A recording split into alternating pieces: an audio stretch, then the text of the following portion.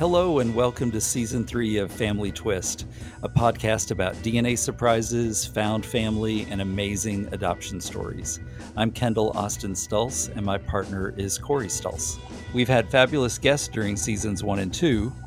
We're sharing stories of people who identify as NPEs, also called not parent expected, others who found out they were donor conceived and have surprise siblings, and even others with unique family twists.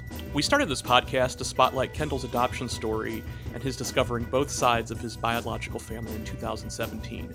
So if you're just finding the podcast, we encourage you to start with episode 1 to learn more about Kendall's journey. Thank you for listening. Welcome back to Season 3 of Family Twist. We're really excited to have our guest today, who's also a fellow podcaster. Welcome, Amber Van Mosner. Hi, thanks so much for having me. We're really excited. We spoke a while back now to Jeremy Bryant, and you'll get to explain who he is.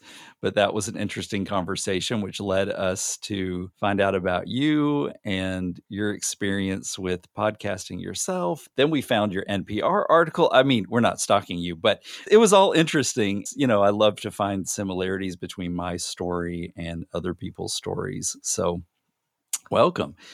What would you like to tell us about your discovery in your DNA journey?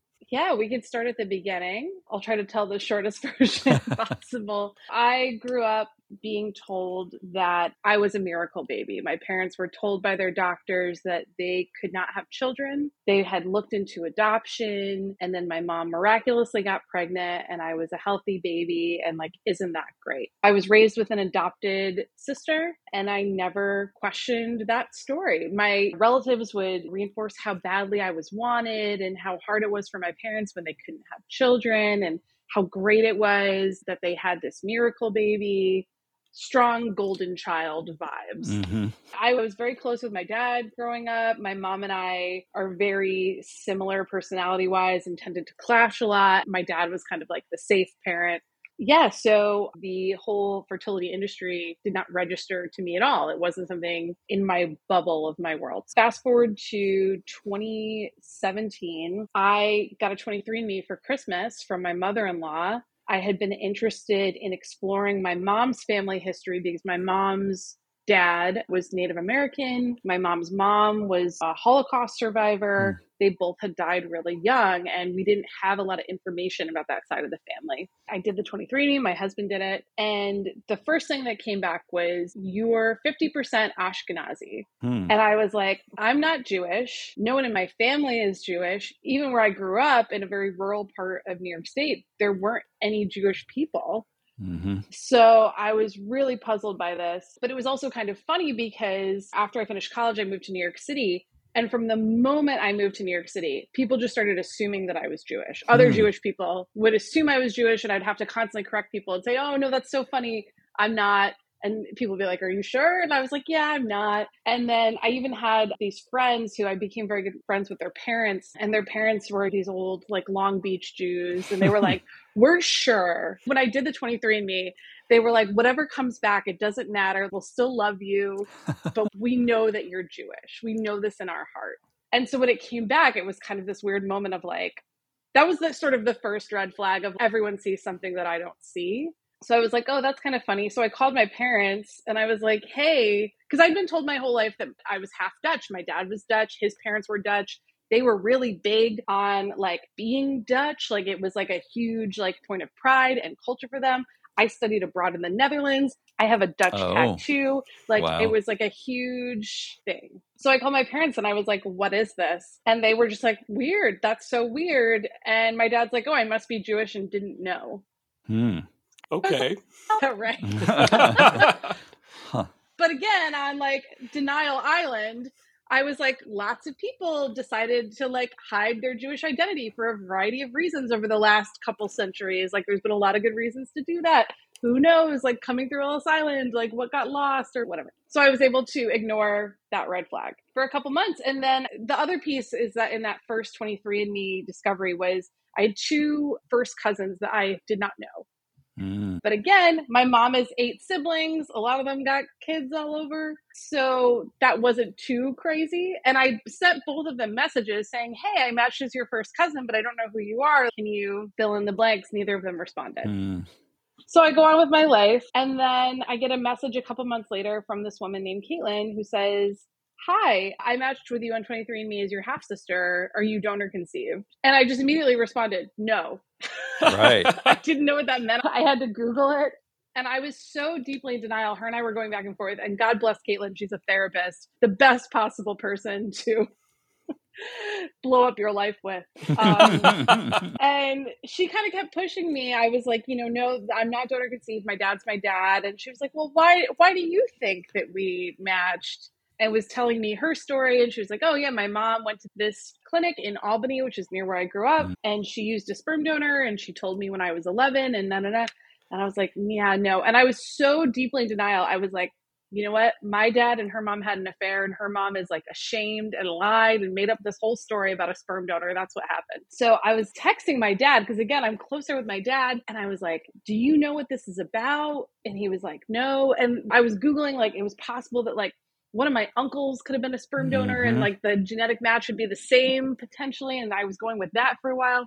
And my dad's like, yeah, I don't know. And then finally, I just like couldn't stop thinking about it. It was just consuming me. My parents at that point had started to become really evasive. Like they were just being weird all the time. So I was like, I'm going to call them and I'm going to record the phone call because at this point I feel so gaslit. I'm prepared for an emotional conversation and I don't want to like just have kind of an emotional blackout where, the conversation happened, but you were so emotional, you don't know what was actually said. So I decided to record the conversation. I'm a former journalist, so I still had the conversation recording app on my phone.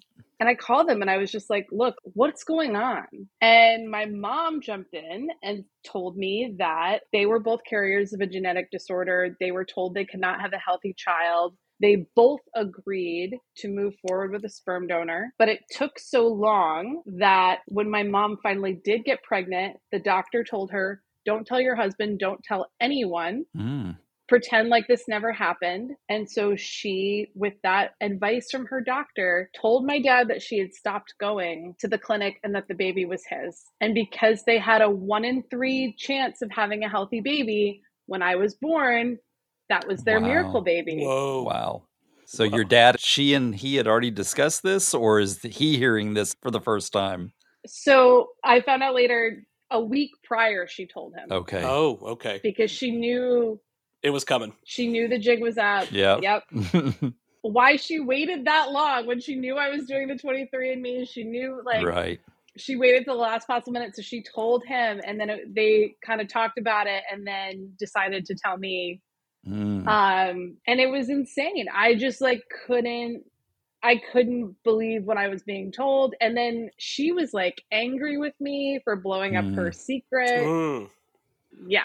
And my dad was like beside himself, in denial. He kept asking me if we could get a paternity test. Yeah. So it was really messy. And I just remember I held it together on the phone with them. And then I called my husband and everything just sort of came out. And I was crying so hard I couldn't breathe and I couldn't talk. He thought I got in a car accident. Oh, I bet. He was just like, what happened? Where are you? And I was just like, I just kept screaming, my dad's not my dad. Oh, boy. Amber, how old is your adoptive sister? Are you older than her? I am. She's 8 months younger than me. Oh, okay. Wow. I guess I'm a little surprised that this didn't come out sooner just because, obviously it's not a stigma there because you've got an adopted sister. Right. So part of it, I think my sister's Black and it's a kinship adoption. So it was a known thing. It was also a guardianship that turned into an adoption. Yeah. So her mom was in the mix. She kind of knew that was always out there. And that was one of the things I was really flummoxed by is they were always big on you have to tell the truth. We're always going to be honest with you. And then, it was just, I was so flummoxed. I looked back on all these times where there was an opening to tell me and my mom just didn't. And that was the thing that I was most upset about is I had a medical issue a couple years prior. And my doctor was like, I think you're fine, but you should talk to your mom about her medical history. I know you mentioned that she had a hard time getting pregnant. You should talk to her about that. If you want to have kids, you should know what that history is. So I called my mom and I was like, hey, I'm having this medical issue. They want me to talk to you about your fertility history. Can you tell me anything? I know you guys had a hard time getting pregnant. Is there anything I need to know? No. Wow. We just couldn't get pregnant. And I looked back on that and I was like, one, that was like, I was giving you, that was the moment to be like, actually, you know what? Right. It's time to tell you. And I was like, I was asking you about my health and you lied to me. Wow. So that was really, that was tough. Was she planning on taking this to the grave? Absolutely. Wow.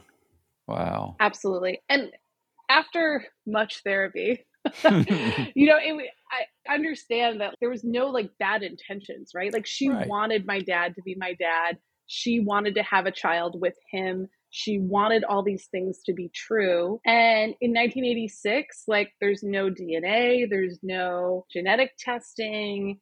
She had a doctor, like an official person saying, don't tell anyone. So I really think that she was just like, this is the right thing to do. This is the thing that will hurt the least amount of people. And that was the decision she made. And it really took a long time for her to come around on understanding why it was so important for me to know. You know, and in the back of her mind, she probably had this little thought that, you know, Amber's dad is her dad. You know what I mean? It was always a slim possibility, right? So, you know, for her, exactly, you're right. It was the path of least resistance, you know. I guess what always gets me is that, you know, it's the DNA test consumer market has been pretty popular for more than a decade, that, you know, at some point you would think like, she'd get a little worried. Yeah. Well, it's funny you say that because when we got the 23andMe, I told her I was doing it because, again, it was her family that I was looking to kind of learn more about. And she goes, well, you know, you can't really trust those tests. Yeah. Yeah. Yeah. And I was like, DNA is literally how they catch murderers. Exactly. What are you talking about? Wow. And she's like, you can't be sure. And now I like look back on that and I was like, oh, the wheels were turning. And she was wondering how much time she had left in this life. Well, and you wonder how much, you know, angst it gave her. I can't imagine having that overarching secret that you're keeping, you know, from your own child, and how torturous that could be. You know, I mean, I'm not giving her an out. And your husband. Yeah, exactly. And I mean, it was just, it was a really big secret. And, you know, my mom's had a tough life. I think there was a lot of stuff that she's just always been able to push down. And I think this was just one more thing where she was just like, if I don't think about it, if nobody knows about it, then it's not real. Right. How soon did you wait to tell your friend's parents that you were indeed Jewish? I told them almost immediately, and they were overjoyed. Oh. Like they were so happy to be right. They were like, "We knew it, we knew it." But it's now created this kind of complicated thing, and I don't know if y'all have experienced this with what your perceived ethnicity is versus, you know, what your actual ethnicity is. One, I get a lot of questions because I have a Dutch last name. So people, and I have this Dutch tattoo, so people ask me if I'm Dutch all the time, and I have to say, no, well, and then people ask me if I'm Jewish, and if I say yes, they assume I'm Jewish, like I've been raised Jewish from birth, or people will not even ask me if I'm Jewish, they'll skip over to, oh, when were you bat mitzvahed? What's your Hebrew name? And I'm just like, well, so it's kind of a funny gray area that I find myself in now. I'm sure. You know, I've always known I was adopted. So, I mean, you know, I just got to make up all kinds of fun things. You know, it just, people would say, because even my adoptive parents, to look at the three of us, we look like a Benetton ad. We didn't look anything alike. And it was so interesting because people would always say, well, when they thought I was my parents' child, that I was their biological child, they were like, what is your family makeup? You know, we always tried to explain, well, mom's kind of Italian, dad's kind of Native American, but I'm not related to them at all. And we just had an interesting look in family photos.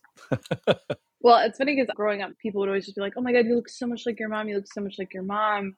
And I do. But then now that I know who my real dad is, he calls me the clone. Oh. Because we have like literally the exact same face. It's creepy. And it's just like, oh yeah, everybody thought I looked like my mom because you didn't see this whole other person who I look even more like, right? And I look obviously nothing like my quote unquote real dad. Right. And I don't know if you feel this way. I am fascinated by genetics and sibling resemblance. And I mean, with my kids now too, I'm like very like, oh, like he has this and he has that. Like, and I wonder if that's from being donor conceived and kind of having that like absence your whole life of that piece. Absolutely. We talk about that a lot, how because I'd always known I was adopted, I just assumed I'm never going to find people in my adoptive family that I'm going to look anything like, which is fine. I didn't care, but it's always intrigued me like, oh, I wonder who I really do look like. And now, wow,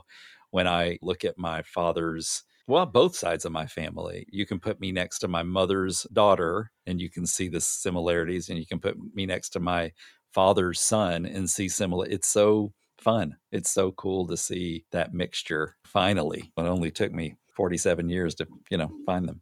So, Right.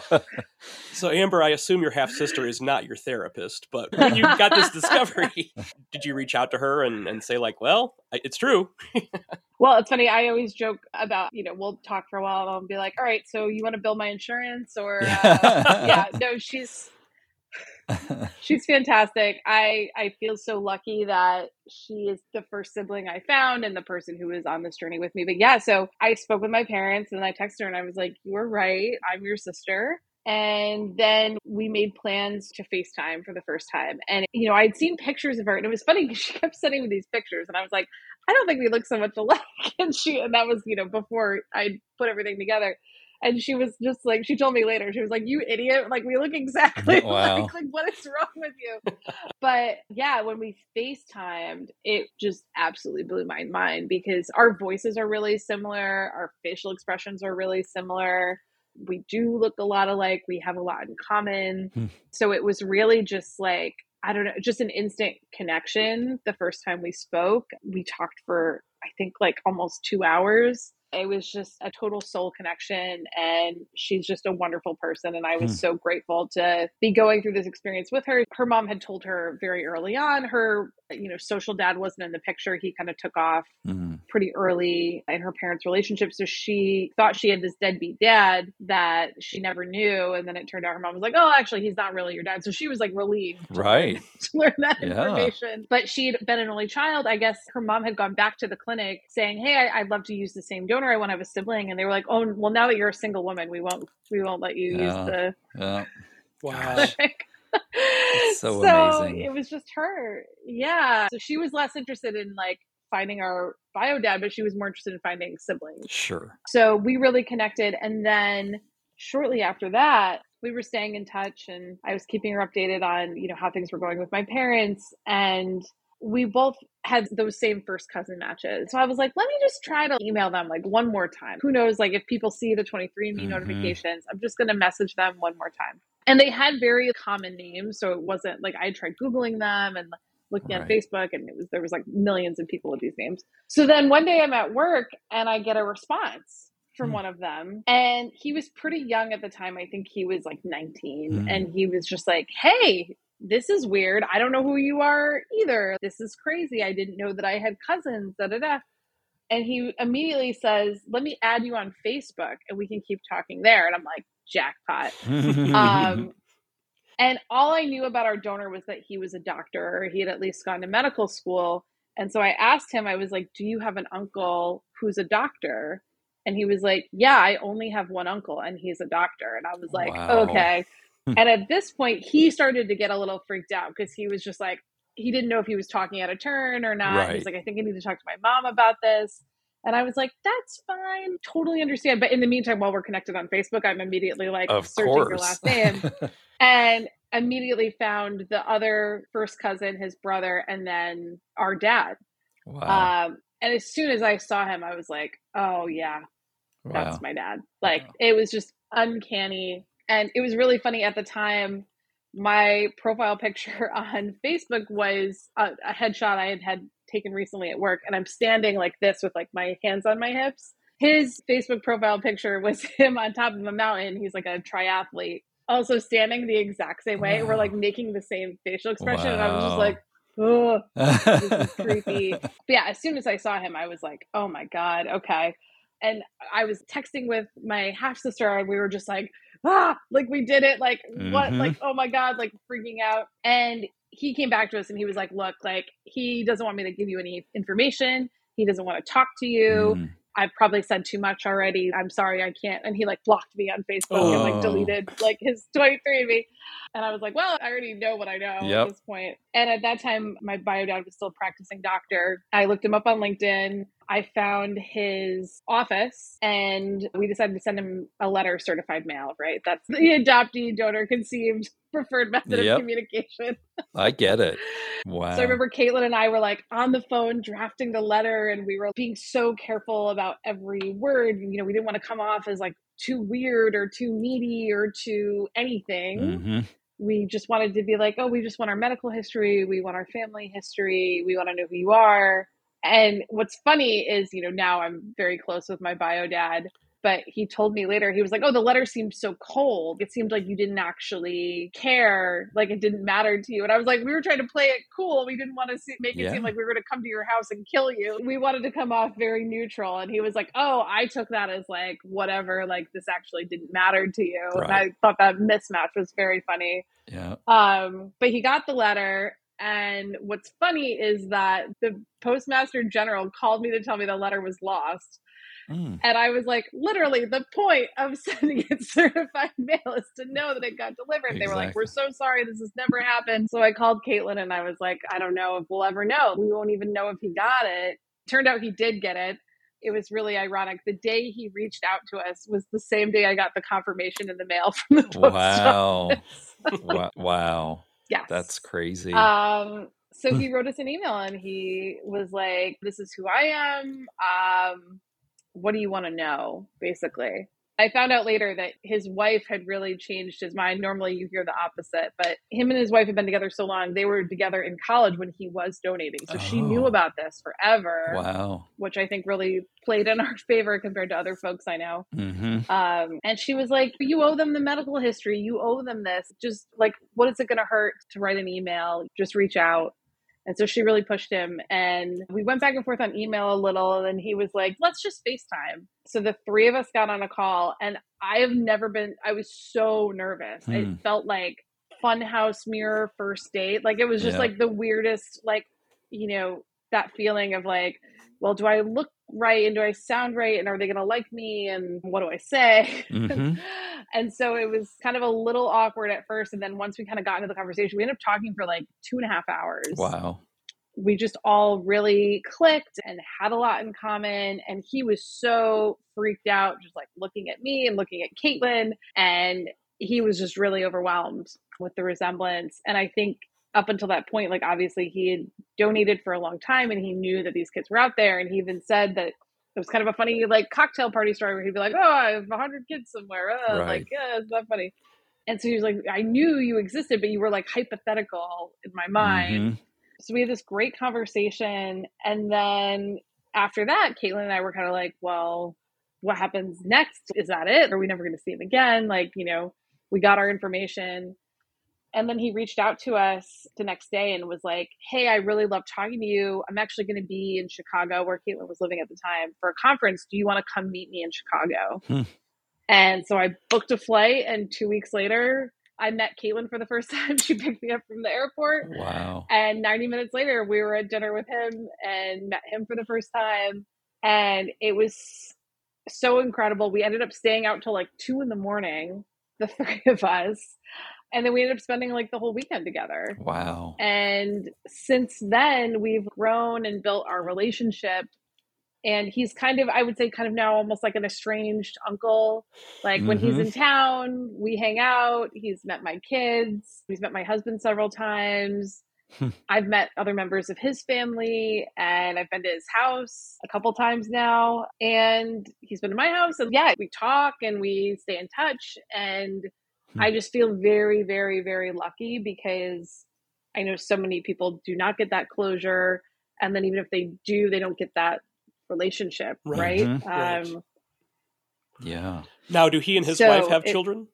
No. So that's kind of the ironic thing is they were like never kids people. Yeah. Huh.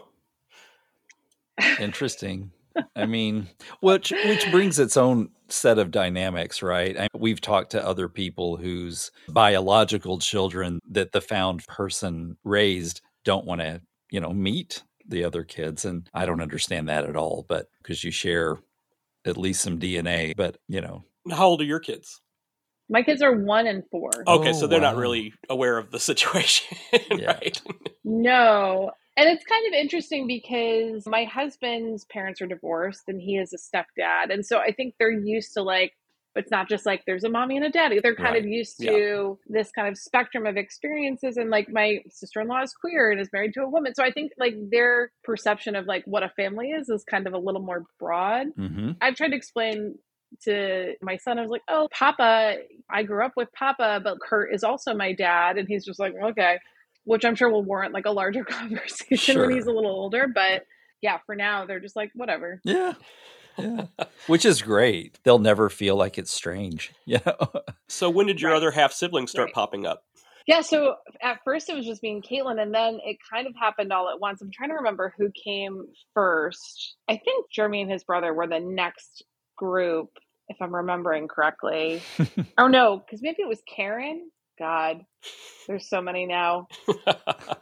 No, it was Jeremy and his brother, and then Karen, and then we have 2 sets of 2 brothers. Mm-hmm. So then Trevin and Brandon, and then we have 2 who are just not interested in knowing us and knowing anything. Wow. One kind of popped up and was like, hey, and then just immediately disappeared. But yeah, Kurt's back of napkin estimate is that there are 75 to 100 of us. Oh my goodness. Wow. We're going to pause right here because we don't want you to miss one part of Amber's story. That's why we decided to split this episode into 2 parts. So, part 2 is available right now. Thank you so much for listening to Family Twist. We feature original music by Cosmic Afterthoughts. And Family Twist is presented by Savoir Faire Marketing Communications. Check out our website at familytwistpodcast.com for blog posts and all of our episodes.